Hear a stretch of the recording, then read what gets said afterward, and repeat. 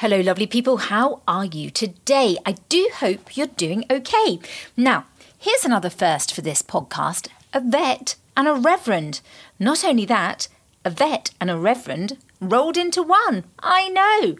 When a careers advisor told Reverend Jenny McKay she'd never be a vet, well, there was her mission to prove them wrong. In fact, Jenny has found her own way in life in pretty much everything she's done. When a diagnosis in her 40s made her think she needed something else in life, a lot of work and searching took her to becoming a reverend. If you think that was the end of Jenny being a vet, well, think again. Reverend Jenny McKay's story is full of passion, honesty, courage and making your life your own. And yes, she does wear her dog collar to work. I've never met a Reverend vet before, and I love this conversation with Jenny about animals, life and the universe.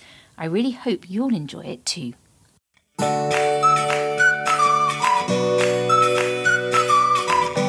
Hello and welcome to the next chapter by Ellie Barker. The idea behind this podcast is that as I start my next chapter from journalist to indie author, I speak with some incredible people who've already started their next chapter in the hope it might help you with your next chapter, or at the very least, you'll just enjoy the conversation. So here she is, Reverend Jenny McKay. So, Reverend Jenny McKay, welcome to the next chapter by Ellie Barker. What an honour it is to have you with me. Thank you so much. I'm very pleased to be here, Ellie. Wow. I mean, this is a first for me. It absolutely is. And I can't wait. I saw your story in a magazine. I saw it. I saw the title of it. And I was like, oh my goodness, she has to come on the Next Chapter podcast. So thank you so much for saying yes when you got my strange message. So, Jenny, we start as ever. And you don't mind that I call you Jenny. Are you sure that's okay? That is absolutely fine. Okay. Fabulous. Fabulous. I feel I should call you Reverend, but I'll call you Jenny. So we start as ever with your prologue. Now, you grew up near Belfast. I did. I was born near Belfast, and my home as a child was in a town called Carnmoney, so about 12 miles north of Belfast. And then when I was 11 years old, we moved to the countryside to a little market town called Ballyclare, which is actually where my father was head of music in the local grammar school. Okay. Because you said this, because you're an only child, you said actually you described your parents as churchy, that they were very supportive of your schoolwork. And in fact, because your dad was a music teacher, he really encouraged you to play instruments. He did. We have photos actually of me sitting at his feet when he's playing the piano, and I was just 1 or 2 years of age. So I was really, really brought up in music. And they encouraged me to play the piano. And I did quite well in that. I got up to grade 7. Oh, well done. And then I learned the violin as well. I wasn't as keen on the violin. I always wanted actually to play the flute. Right. But they wanted me to play the violin. So that was an instrument I was never very keen on myself. And I did eventually get to learn the flute when I was 14. So I did manage to do it. And was it worth the wait? Yes, it was, definitely. I loved it. I should have taken it up earlier. Okay. But all these require a lot of practice, don't they? And sadly, as exams, got more difficult in school. If I did O-levels and A-levels in those days, then I didn't really have much time to practice every day. Okay. So I wasn't there. Is that why then you stopped the piano, did you? I did get back onto the piano again a little bit at university. But yeah, to be fair, I didn't play regularly enough to be much good. I'm sure you were very good. If you got to grade 7, you were very good. And because obviously you were a very studious student, weren't you? Very, very studious. I was very, very much encouraged to study, almost to the point that I was very envious of my friends being able to go out and about at weekends and out in the evening, and I was studying away in my books. I liked it though. I really, really liked to study. I mean, even as a little girl, when I was at primary school, I used to come home and do my own school. Jennifer's school. Wow. I know when I look back on it, I'd come home in the afternoon and then I'd do another 2 or 3 hours in my own school. Now look, that is amazing. I did like study. I have two little boys. I've just picked one of them up from school, and I can tell you they are not upstairs doing a little school of their own. So I'm going to tell them that after I finish recording this. And you're an inspiration.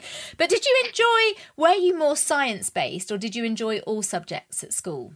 I liked the arts, music, actually, and languages.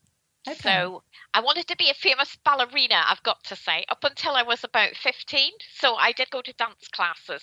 Okay. And, then I realised, I'm not going to be anything special at this. And I'd always loved animals. So I was always thinking of being a vet in the background as well.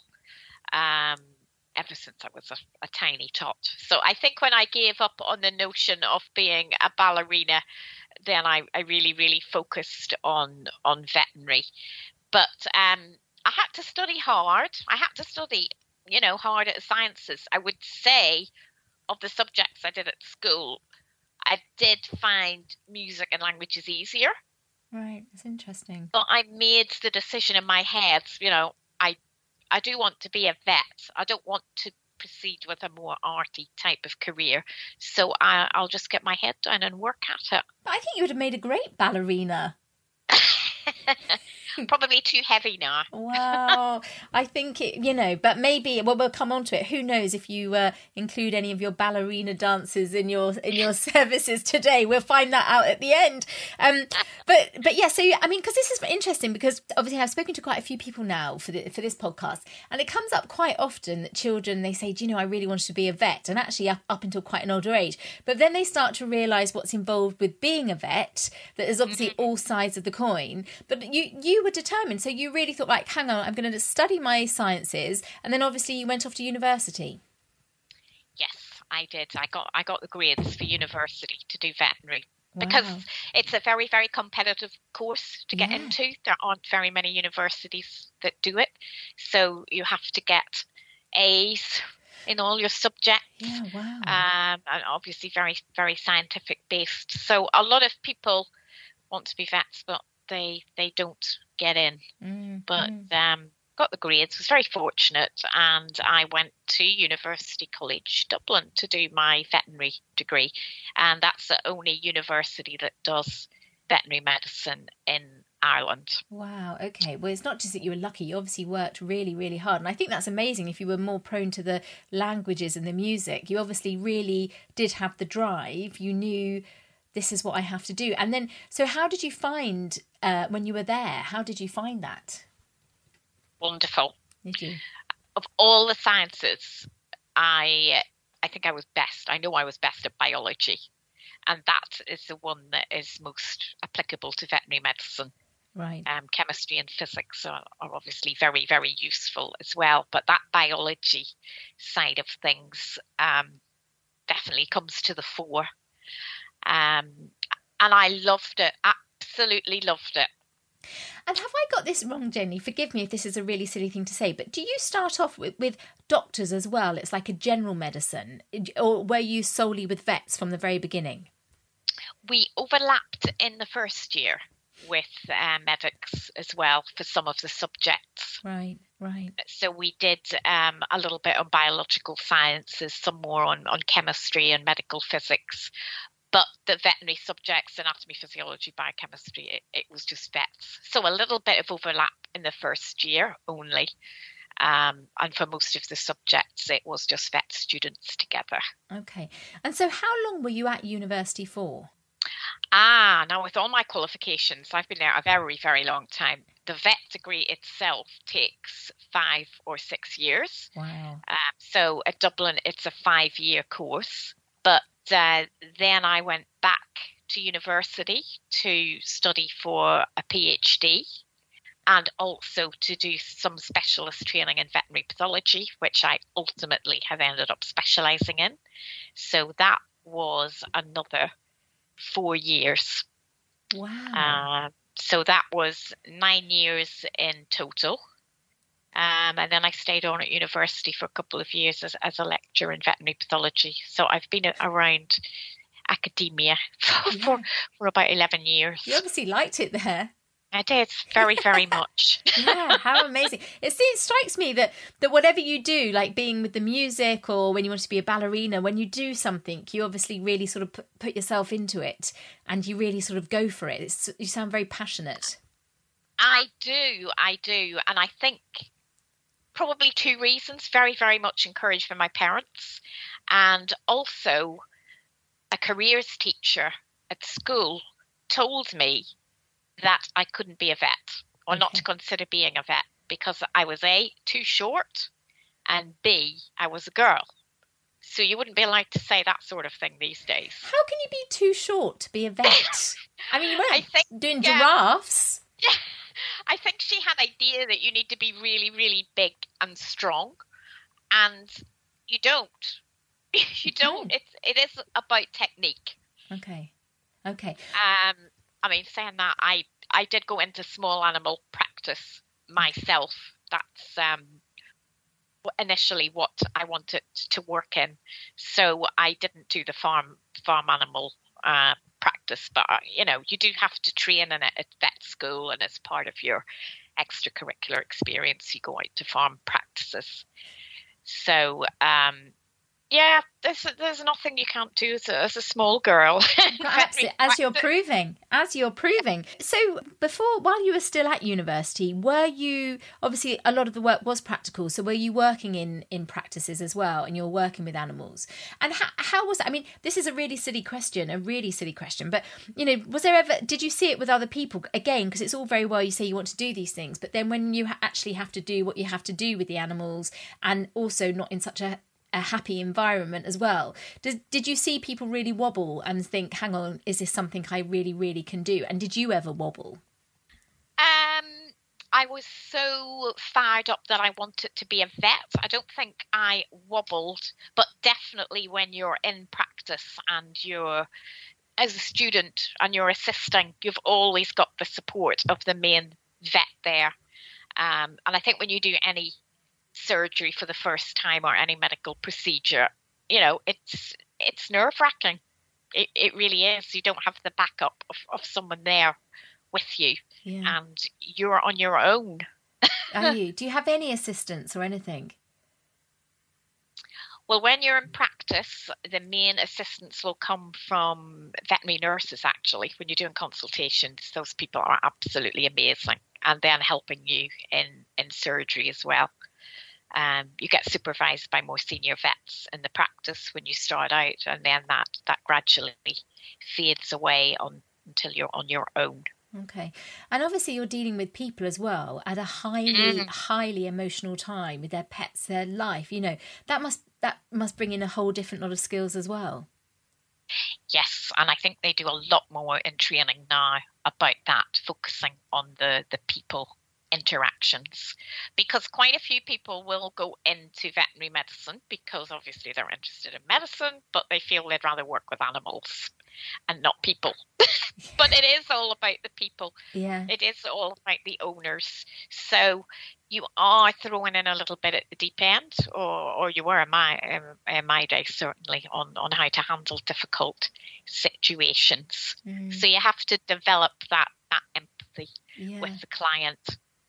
During your career development. Yeah, absolutely. And again, it's one of those, I suppose it could be very easy that you become have less and less empathy if you're doing it every day. But for these animals, as we know, we have a dog, she is our world. She absolutely is, as it's the same with anyone with pets. So you must, that must be quite hard to always sort of put yourself in their shoes. Yes, and it can go from one extreme to the other. You get people who are, well, I'm totally attached to my pets, so I probably shouldn't say that, but you do get people that are absolutely madly passionate about the pets, and that can sometimes make it even more difficult to treat them, because they're putting a lot of pressure on you.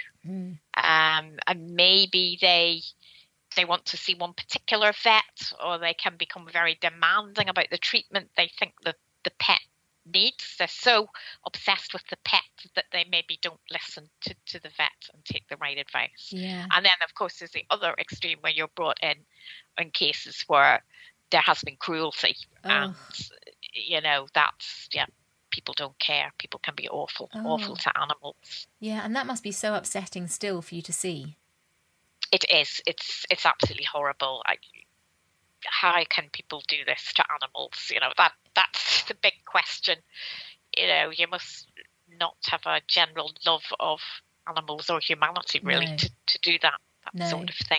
No, it's just wicked. So, because you went on to be, I can't even say it, Jenny, a veterinary pathologist. Is that right? Now, tell me, what is that? So, a veterinary pathologist is either working in kind of looking at dead animals, so that would be post-mortems, necropsies of a wide variety of species, or we're looking at biopsy samples from living animals. So I think when I say I'm a pathologist, a lot of people say, oh, you're just working with dead animals, but that's not the whole part of the story. You're actually looking at biopsies quite often from tumour samples from pets. So you're having to make a diagnosis, and you have a real impact on the treatment and prognosis of the individual pet by what you report out. And what made you go into that side of it? I found that aspect really interesting at university. I think I'm the sort of person, I like to get to the root cause of the problem. And sometimes in practice, we can't do that. We're limited to perhaps the amount of tests that we can perform for pets. Some pets aren't insured, so we would love to offer a whole range of tests, but it's just not possible. It's just not affordable. And I think when you take this biopsy of a tumour or a lump or of a pet, at least you get to the bottom of what the problem is. And does that help you then with other animals? Can it help you, that kind of research? Yes, because animals and humans are very much the same diseases. So some of the cancer treatments that have been developed for humans can be applied to animals and vice versa. So there are so many similarities, so many comparisons between the different animal species. Yeah, and do you ever get emotional with it, Jenny? We are dealing with, like you say, cruelly treated animals, but do you get very emotional? I think you have to try and switch off.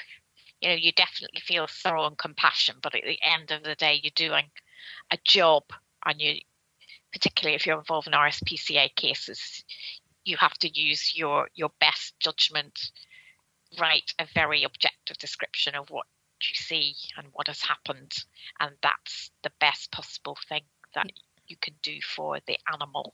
Yeah, I can see again the determination coming through. And do you work in a practice as such, or do you work with other people? How do you operate?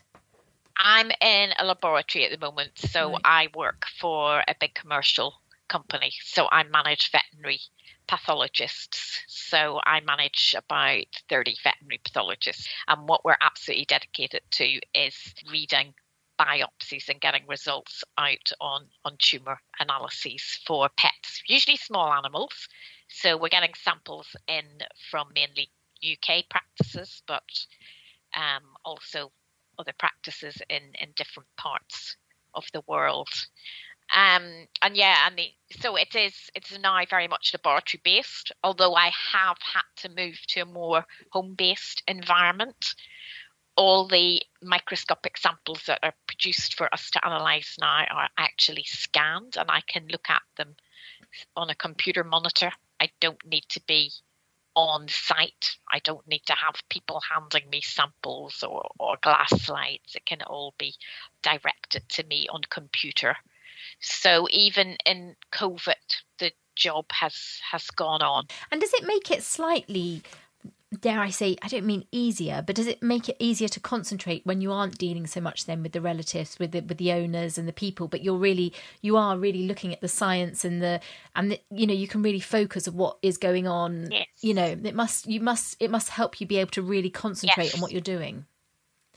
Yes, it does. So the main people that we are dealing with are the vets in practice now. And, obviously it's very helpful if you have worked in practice as well, because you understand what the vets are going through still.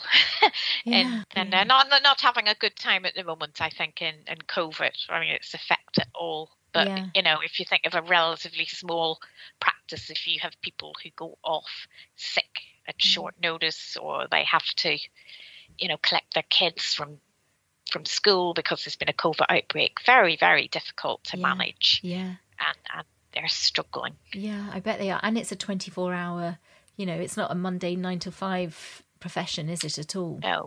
No, that's right. That's right. And long hours. Yeah, I bet they are. And do you work long hours now? Do you work, because obviously we're going to move on to your next chapter in just a second, but do you work full time doing this as such? Pretty much full time. I have a half day on Wednesday. Right, wow. And I dedicate that and probably most of my evenings to my other profession, which we're going to come on to. And let me just say, so you're in Cheshire, so do you work close by to you? The lab that I work for is actually in Yorkshire. Okay. So when I was working before COVID, I would stay up there. I would work in the lab 3 days a week and work from home 2 days a week. So I was always used to some sort of working at home, but certainly not this amount of working from home. No.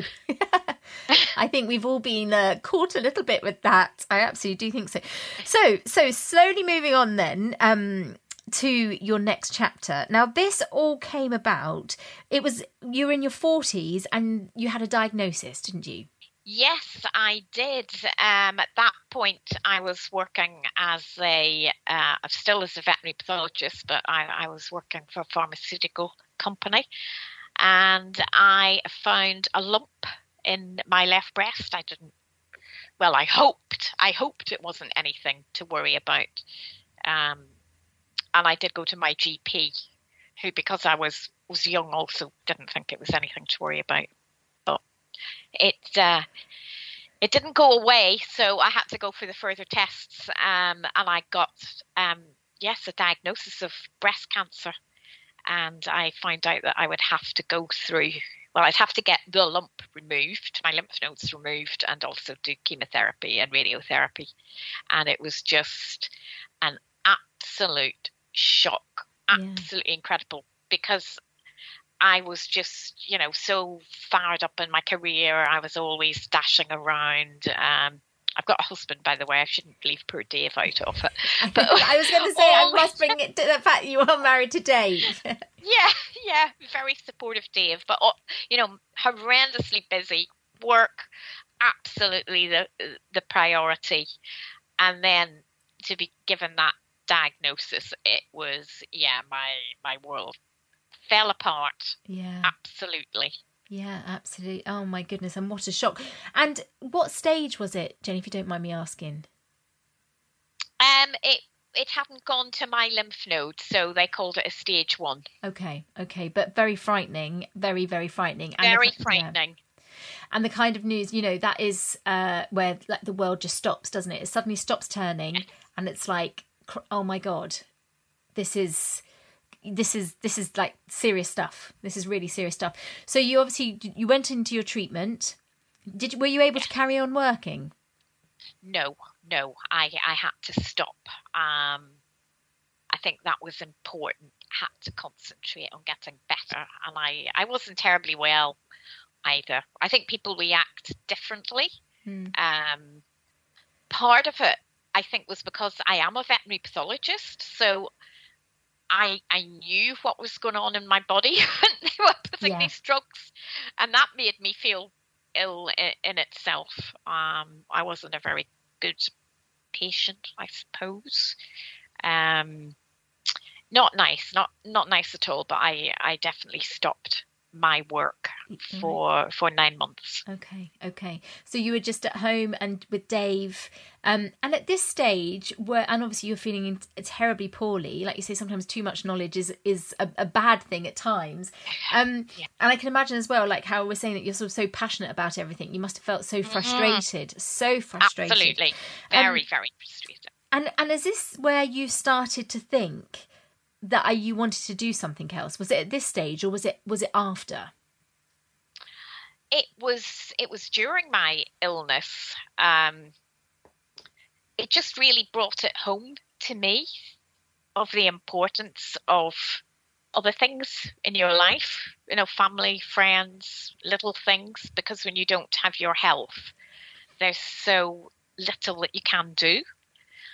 And as we said, I did come from a churchy background. I always, went to church regularly with my parents as a child because my father was a church organist. I went along, I went through confirmation.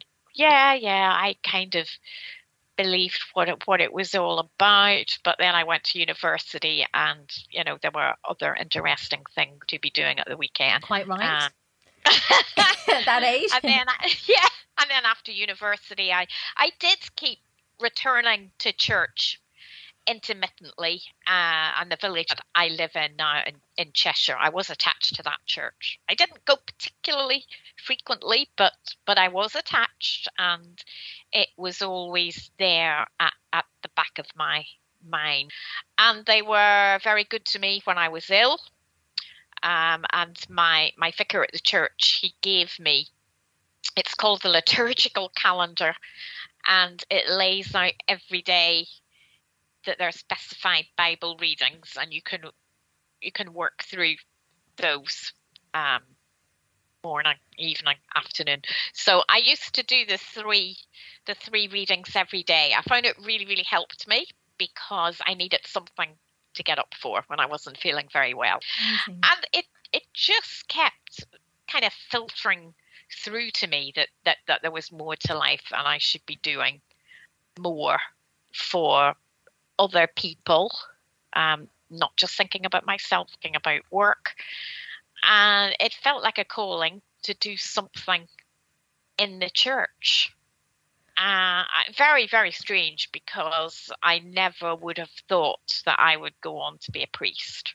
No. So I kept thinking, well, maybe it's to be in the church choir, maybe it's to do more Bible readings, maybe it's to be what we have lay readers. So I enrolled in a course called Foundations for Ministry at Chester University.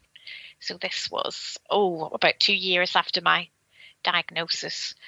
And that's really there to help you explore if you are having a vocation and if you're being called to something. And it was towards the end of that course that we had a speaker. And he was what is called a minister in secular employment. So he was involved in a school. He was teacher. And he had his normal job, if you like, but he was also a priest.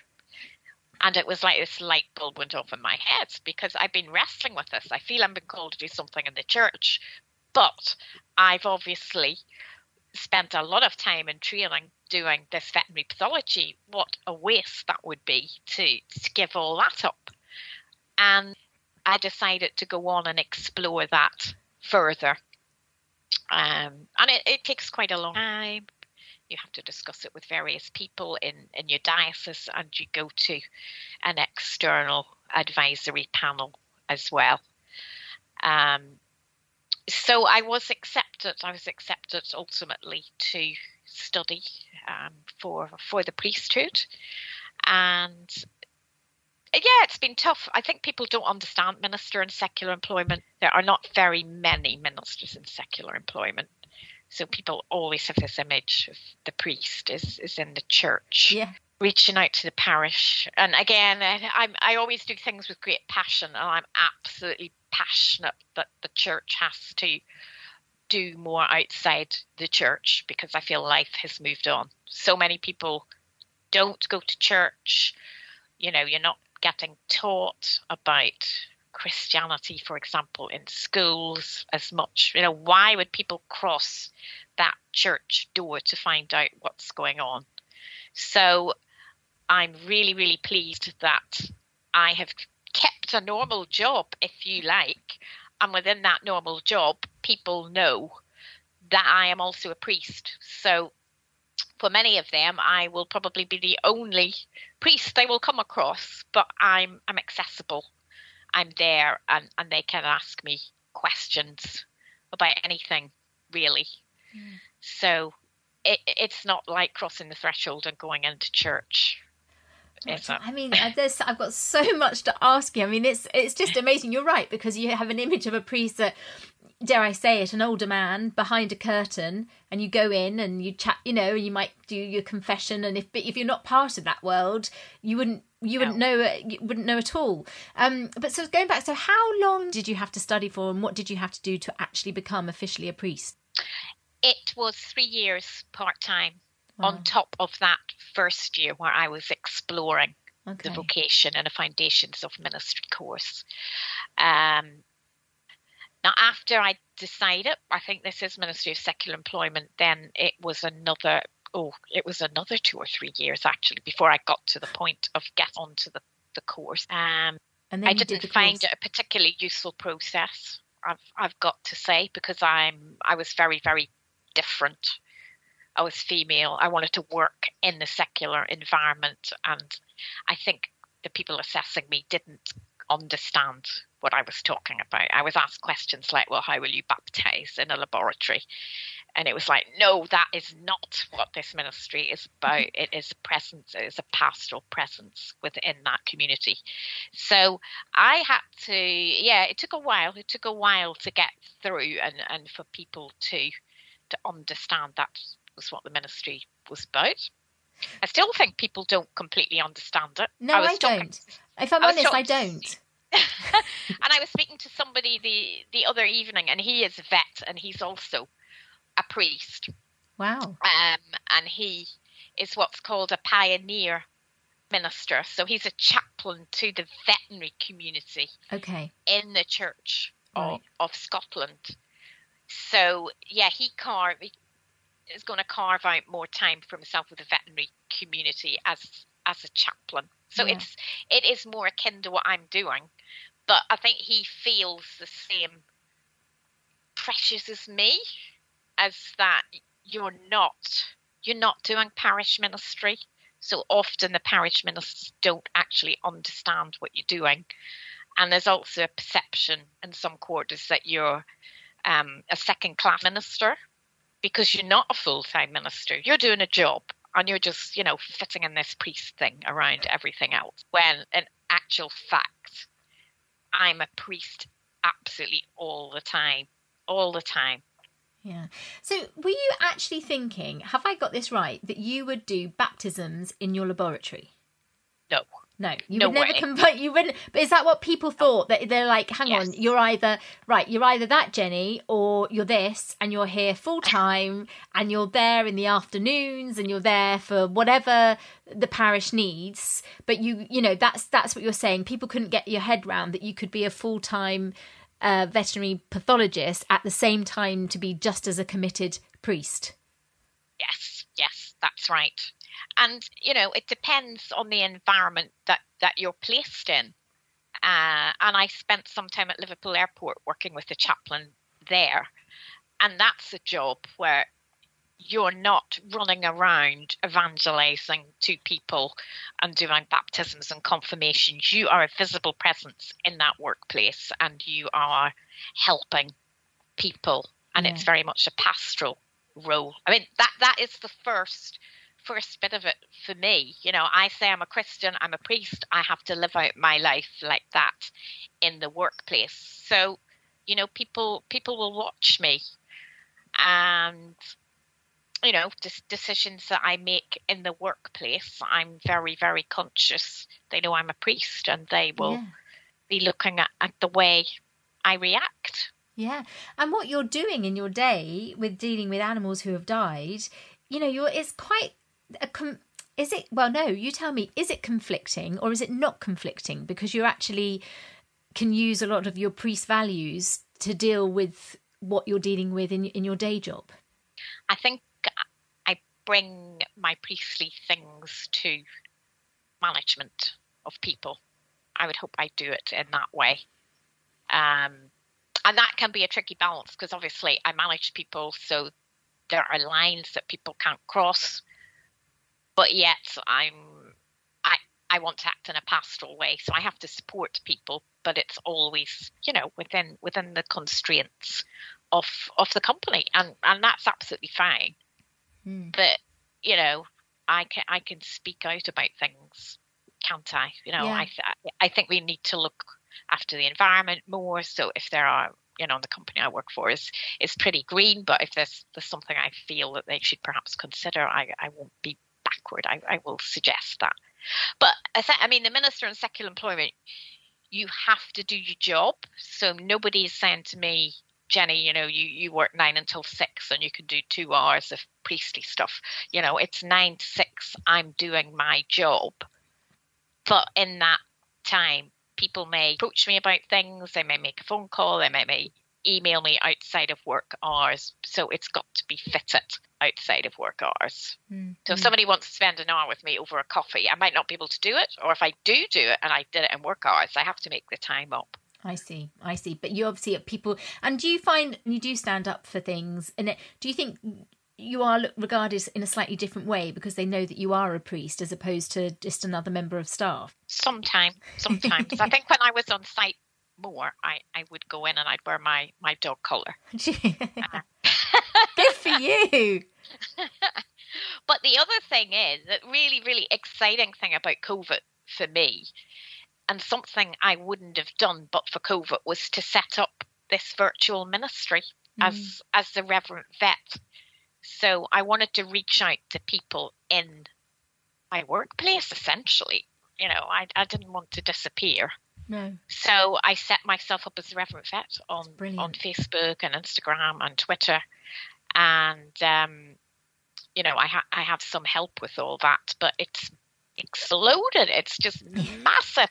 I've now got, I think, nearly 2,200 followers. So that is a lot more than your average church. Yeah. So that's why I would suggest to the church that, people that are doing this sort of work, this isn't second-class ministry. This is really getting out there. It's getting into the real nitty-gritty. Yeah, and even if only 10% of people are fully engaged with what I'm doing, well, that's still 200 people. It's still growing. Because on the daily basis, so you work at the weekends and in evenings. So you do weddings, you do christenings, funerals, you do all the usual what you would do over the weekend. And is that right? And then in the evenings as well? I can do weddings, I can do funerals, and I can do baptisms. Right. I have to fit it around work. Weddings are easier to do because they are usually on Saturdays. And I also have to be very careful that I don't do too much either. Yeah. Because Monday to Friday I'm working. Yeah. So I can't occupy my entire weekend with parish stuff. No. So would you perhaps do a wedding on a Saturday in normal times and perhaps have a Sunday off? Or definitely. Yeah. Definitely. I mean, I do 2 or 3 services a month in the local church. Do you like doing weddings? I do. I love doing weddings. Yeah. They're very, very joyful occasions. Yeah. Yes. Yeah. I very much enjoy those. Yes. And especially after, again, with your day job and the pressures that comes with that and what you've seen, and you must have seen and dealt with so many awful sides of that side of thing. But then to work in something, and maybe even a baptism as well, that must be lovely because you're seeing all aspects of life, aren't you? Yes, and that's a great honour, to be involved with people in all those different stages. Yeah, absolutely. Because it's interesting, because in my day job I work as a journalist, and we did some filming the other day in this gorgeous church in Wiltshire, in a little place, it was near Box. And it was interesting, we were talking there, really like what you're saying, that these churches are incredible, but it has become all very sort of, it's not, no offence, but it's not sort of kept up to date. But actually, people are becoming more and more spiritual, shall we say, and even if it's not tied to an actual religion, it's values and beliefs. And so back in, and don't let me go because I don't know like but with religions it was such a subject, you didn't talk about it, but it felt like when my conversation with them, it's more a case of, look, you live in a community, we have our ups and downs, and we sort of come together, and it's not necessarily because there's a message, and the people who are the atheists among us is like, oh, they're just trying to brainwash us. It's not like that, and it doesn't have to be like that.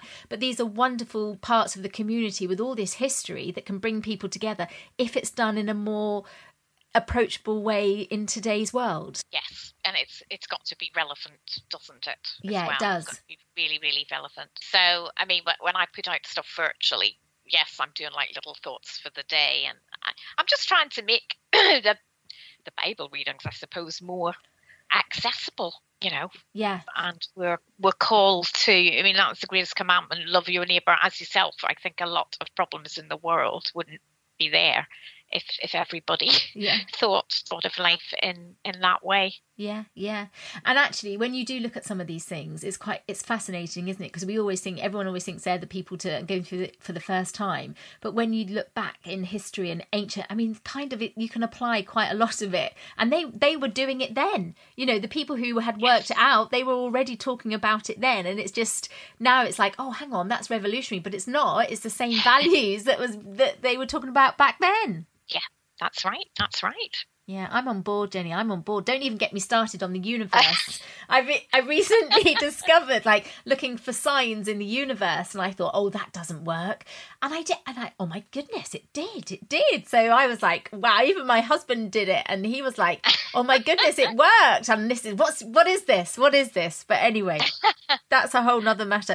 So, moving on then, Jenny, to be continued. What would you like to do next? And presumably, you do want to sort of just carry this on and grow, like you're saying, the Reverend Vet. Yes, I do. I think that's got a huge potential to grow. So the involvement that I may have in the parish church itself may decline. So I am thinking about this virtual ministry. Is it what the Church of England would actually define as pioneer ministry? Right. And that's a unique ministry where you're reaching out to people that the church can't otherwise reach. So I would think that probably is what I'm doing. Yeah. But in that ministry, you're not licensed to a church necessarily. Right. So you're doing your own ministry, and perhaps you help out other churches. So yeah, that's quite a difficult thing to get my head around, because I do like aspects of the parish ministry, but you can't do everything. No, you're getting a wider reach from what you're doing. Yes. And again, it's and do you think people perhaps find it less daunting than going into a church when it's more sort of overlying, it's sort of more philosophies and values and that kind of thing? Do you think people find that they can connect with that a little bit more? Yes, definitely. And they've got time to think about things as well. Yeah. And I do want to do more live streaming and podcasts, for example. So, again, people will be able to listen to those in their own time and ponder them. Yeah. Or, when you do Zoom meetings, you can switch your camera off. So it's just less of a personal atmosphere, I suppose. If you just want to sit back and listen and not participate so much, that is a good way to do it. And in your community, though, going back to that, how do people respond to you knowing what you do for a day job? This is in my virtual community. Well, in both, actually. In both. How do you find people find it? I think people are very, very interested. I thought some people would be really put off, especially by the dog collar. But no, people ask me questions. And I think in the virtual community as well, people are interested in animals. I actually have a pet prayer group as well. Very good. So I can set up prayers for pets that are ill or pets that have passed away, because, they're very, very special creatures, aren't they? Oh, they really are. So that gets people thinking about faith as well. Maybe they just log on to my site because they like animal pictures, but there is something deeper there. I suppose that's what I'm trying to share with people. There is something deeper. There is something more meaningful going on. Yeah. And I would like to introduce them to that. But it's going to happen very, very slowly. And I'm going to have to, use very, very contemporary language and images to get that across. It's interesting because I'm a big fan, and I know, I've got some good friends who equally are big fans of a gentleman called Jay Shetty, who you may have come across, who wrote his book Think Like a Monk. So he was actually a monk. And then he now uses the monk philosophies in daily life. And that I find fascinating, because I listened to him read the book, but also I listened to his podcast, and it kind of, you learn, and again, this is where it goes back, it is their ancient and their philosophies, and So actually, even if you perhaps don't necessarily want to become a Buddhist, you can, it's like actually the way they live their lives, and that's actually a really nice way to live. So like you said, it like brings a bit of deeper comfort knowing that this is kind of behaviour that's been going on for centuries and centuries, and they were very wise, and this is the wisdom's passed down, and it just, especially in today's world where it feels so out of control, it kind of just, you're not joining a, dare I say, it's not like you're joining a cult or something, you know, it's nothing like that. It's just actually, if you, it's a set of beliefs that, like you say, give a much deeper comfort to life. Yes, and as you say, it's been going on for thousands, millions of years since man's had consciousness. Yeah. He's wanted to get in touch with a God, hasn't he? Yeah, we need something. I mean, we sometimes these days you think, flipping heck, you need something else. That's why I started asking for signs from the universe. But I asked to see a pink car, and I saw 5. Yeah, that's amazing. Yeah, it is. It really is. Even today, my son said, "Look, Mum, there's a pink car." I said, "Look, there it is." So it's a sign. And obviously, I must just say, Dave, he's obviously very supportive of all of this because he's always been very supportive of you with everything. He has. And is his work anything similar to yours? He originally trained as a physicist, but Right. he is now a practice manager in a GP practice in Liverpool. Okay. Oh, another next chapter too.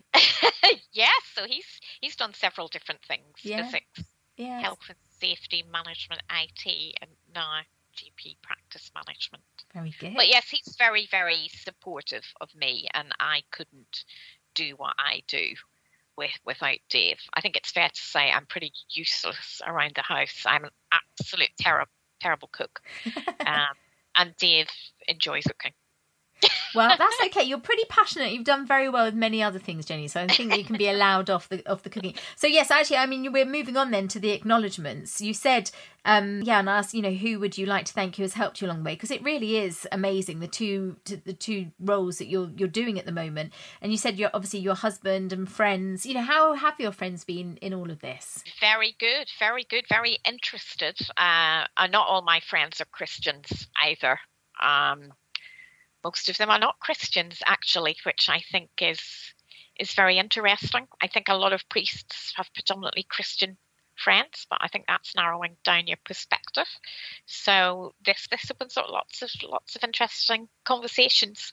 I think people were just worried when I went on to study for the priesthood that I would be taking on too much. And yeah, it was a lot to do. Yeah. But I have to be quite strict with my time. Are you? And especially when you'd been poorly as well. I mean, it was a big thing to do after. A lot of people decide to scale back. But so are you quite disciplined with your time?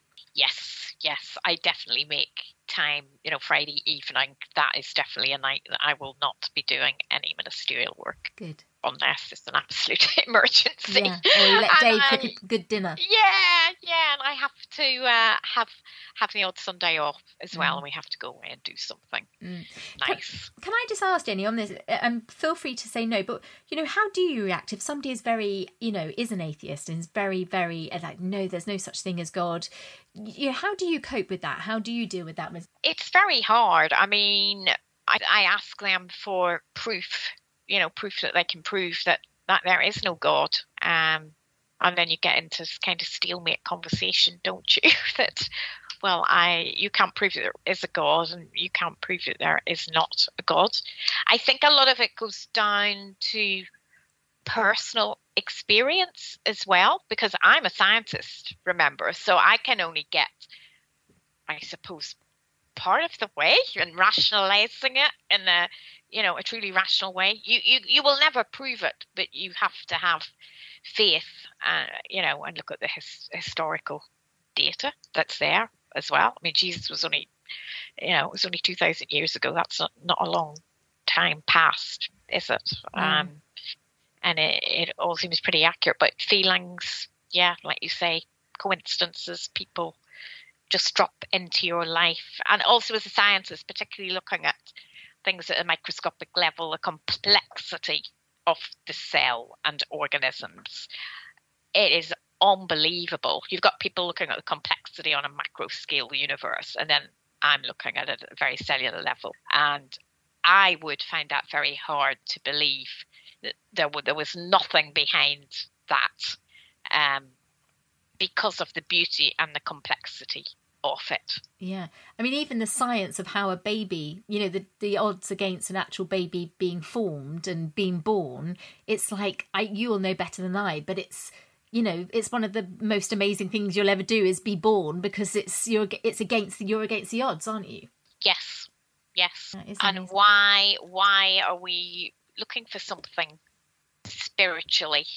I always think there must be something there. We get thirsty and we reach out for water. We get hungry, we reach out for food.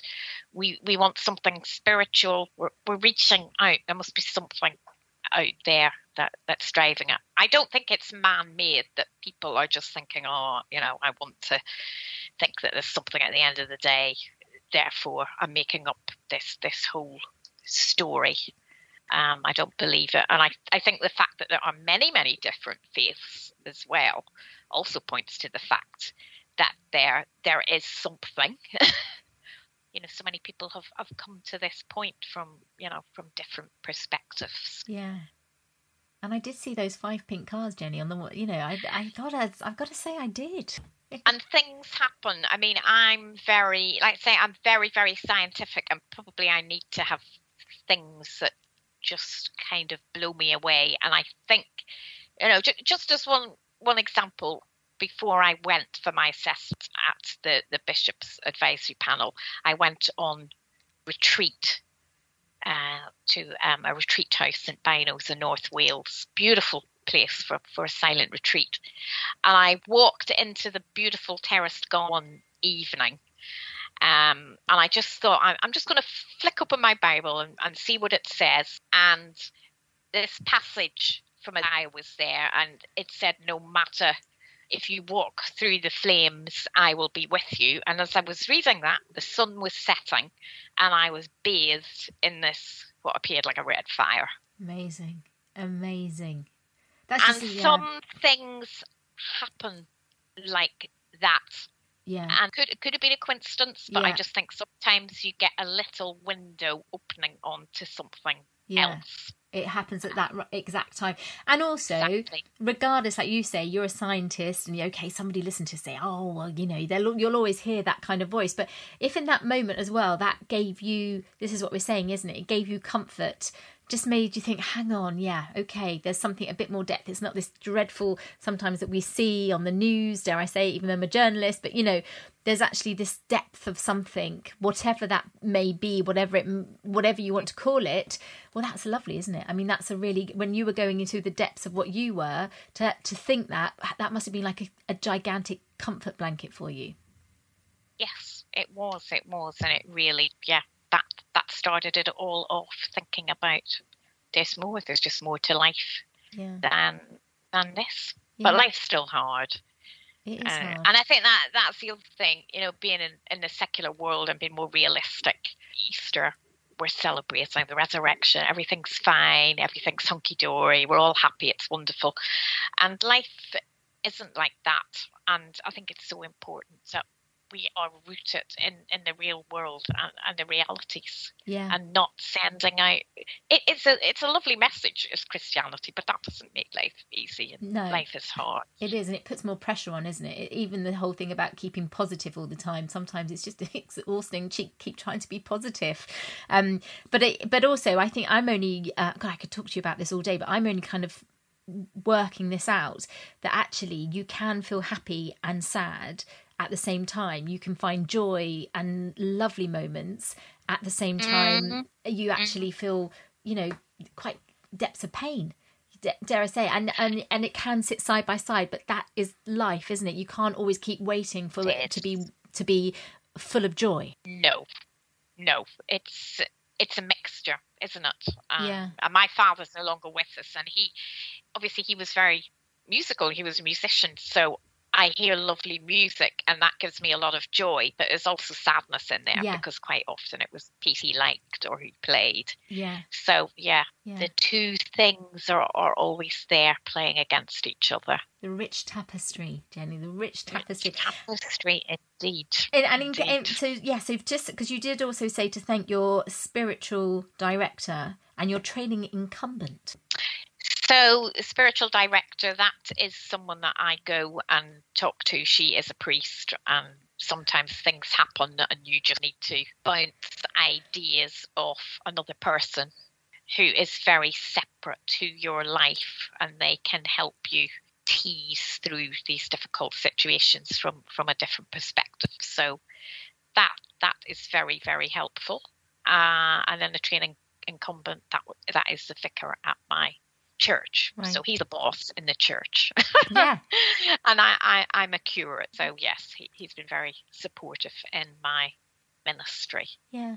Well, it's a very, very sort of forward way of thinking, and hopefully it sounds like completely in the right direction, what we all do need. So to finish off, then, I mean, look, Jenny, there's nobody better to ask than you, because you've been through it all, haven't you? You see what happens with the animals. You see the human nature there, but the passion, the love, the cruelty, what you went through with your diagnosis. It was very frightening for you, and then obviously now what you do as a priest. What is your advice if someone's listening to this on different levels? First of all, on a bigger level, shall we say, that if they're just not really feeling happy, they haven't found their purpose, they're not really, they just got this, underlying sadness that, do you know what, is this it? Is there more to life? There's something wrong and I don't know what it is. What would you say, first of all, and so that's a big question, but what would you say to that person who can't work out what's wrong, but they know something is? I think they need to explore the issues. I mean, if it is something spiritual, well, then there are, people that you can go and talk to and trust, or email, or go on their website, for example, not promoting myself. Plenty of people to speak to about spirituality. If you're sad because you feel you haven't done enough in your life, I think I get a lot of that at the moment, actually. I suppose it's the age I am, but people are kind of, what do they call it, this midlife crisis. I feel I haven't done enough with my life. I think you do need to sit down and talk with somebody and say what you've done, because you'll find most people have actually done an awful lot in their lives that they don't realise. But if you are thinking as well of doing something different, looking at a next chapter in your life, I would say, do take the plunge and go for it. I've been knocked back many times, from being told that I couldn't be a vet, and my ministry not being understood. But if you feel genuinely you want to try something and do it, you have to take the plunge. Because you see how short life is, don't you? You really do. Yes. I think it's very important to stay in the moment as well. Not look too far ahead. You do have to do some planning, of course, but do try and stay in the moment. And I always use this really helpful image when people say, "Are you worried about dying?" And I think, well, I'm not worried about being dead. I worry sometimes about the process, but I want at that moment to pretend, if I'm standing on the top of a mountain and I'm looking down around me and surveying what I've done. And I want to know as I look out that I did what I could. I did what I could. As few regrets as possible. Yeah. And then I think I can happily, pack my bags and leave this world. But we all carry baggage and troubles, and my life by no means is perfect. Yeah. But at least if we can go for what we really want to do. I suppose it's just about being honest, isn't it? What you only you know what you really want to do. And also, I think what's fascinating is a conversation I've had with a couple of people recently, because obviously I talk a lot about next chapters going into sort of very creative, or, you know, these kind of building your own business. But actually what you've done is you've gone into, my goodness, I mean, to become a priest, this is an ancient, you know, this is a profession that's been going for a very, very long time. And you've approached it with a different mentality. And in a sense as well, you did this with your veterinary work and the way you've become the priest alongside that. So actually, even if you're within a career and on a career path and you feel a bit stuck, and that actually, if you really think, what do I want to do here? I'm guessing you would suggest that people do that and then try and maybe find your own different way, even with a very, very established career profession. Yes, definitely. And you don't have to give up your established career necessarily, or whatever you want to look into, see if there are ways that you can fit that around your job. Yeah. And the good thing about the priesthood training now is that it's up at part-time and you can do it in the evening. So you don't have to go off to theological college to do that anymore. Yeah, no, absolutely. And before we go, Jenny, I do just have to ask this. Are you ever tempted to become a ballerina again in one of your services? I mean, could you do this? Yeah, that's right. I might do a flash dance like... I can see it. Some... the Reverend some Vet. Other famous reference, yes. Yeah, yes. The rapping or whatever. Reverend Vet or ballerina, I can see it. Yeah, that's a new way to attract people, isn't it? Yeah. Well, look, you can, you know, you had the idea here first. I just want to say another next chapter has been born. Maybe. That's right. But Reverend Jenny McKay, thank you so much for being such a fascinating and interesting guest on the next chapter. What a lovely way to spend an hour with you. Thank you so, so much. You're very welcome. I've enjoyed it as well, Ellie. Well, I can't deny it. I loved that. I could have carried on chatting to Jenny all day. I hope you felt the same. I mean, she's just doing it, isn't she? She's singing or dancing to her own tune. Jenny decides what she wants to do, and no matter what she's told, she finds a way of doing it her way. I took from that you have to be honest, but also, and this is really important, it's so true what Jenny says, if you feel you haven't done enough in your life, well, have a look at what you have done and you'll probably find you've done much more than you realise. And that's whether you want to start a next chapter or not. Now, to find out more about Jenny's brilliant work, which is also lots of fun, you can find her at thereverendvet.co.uk. You can, of course, hear more about me and my latest books at eddiebarkerwrites.com. And if you could rate and review this episode, well, then that would be marvellous and may even help someone else discover their next chapter too. But whatever you're thinking or pondering, remember, keep singing to your own tune. Jenny thinks you can do it, and I do too. Speak soon.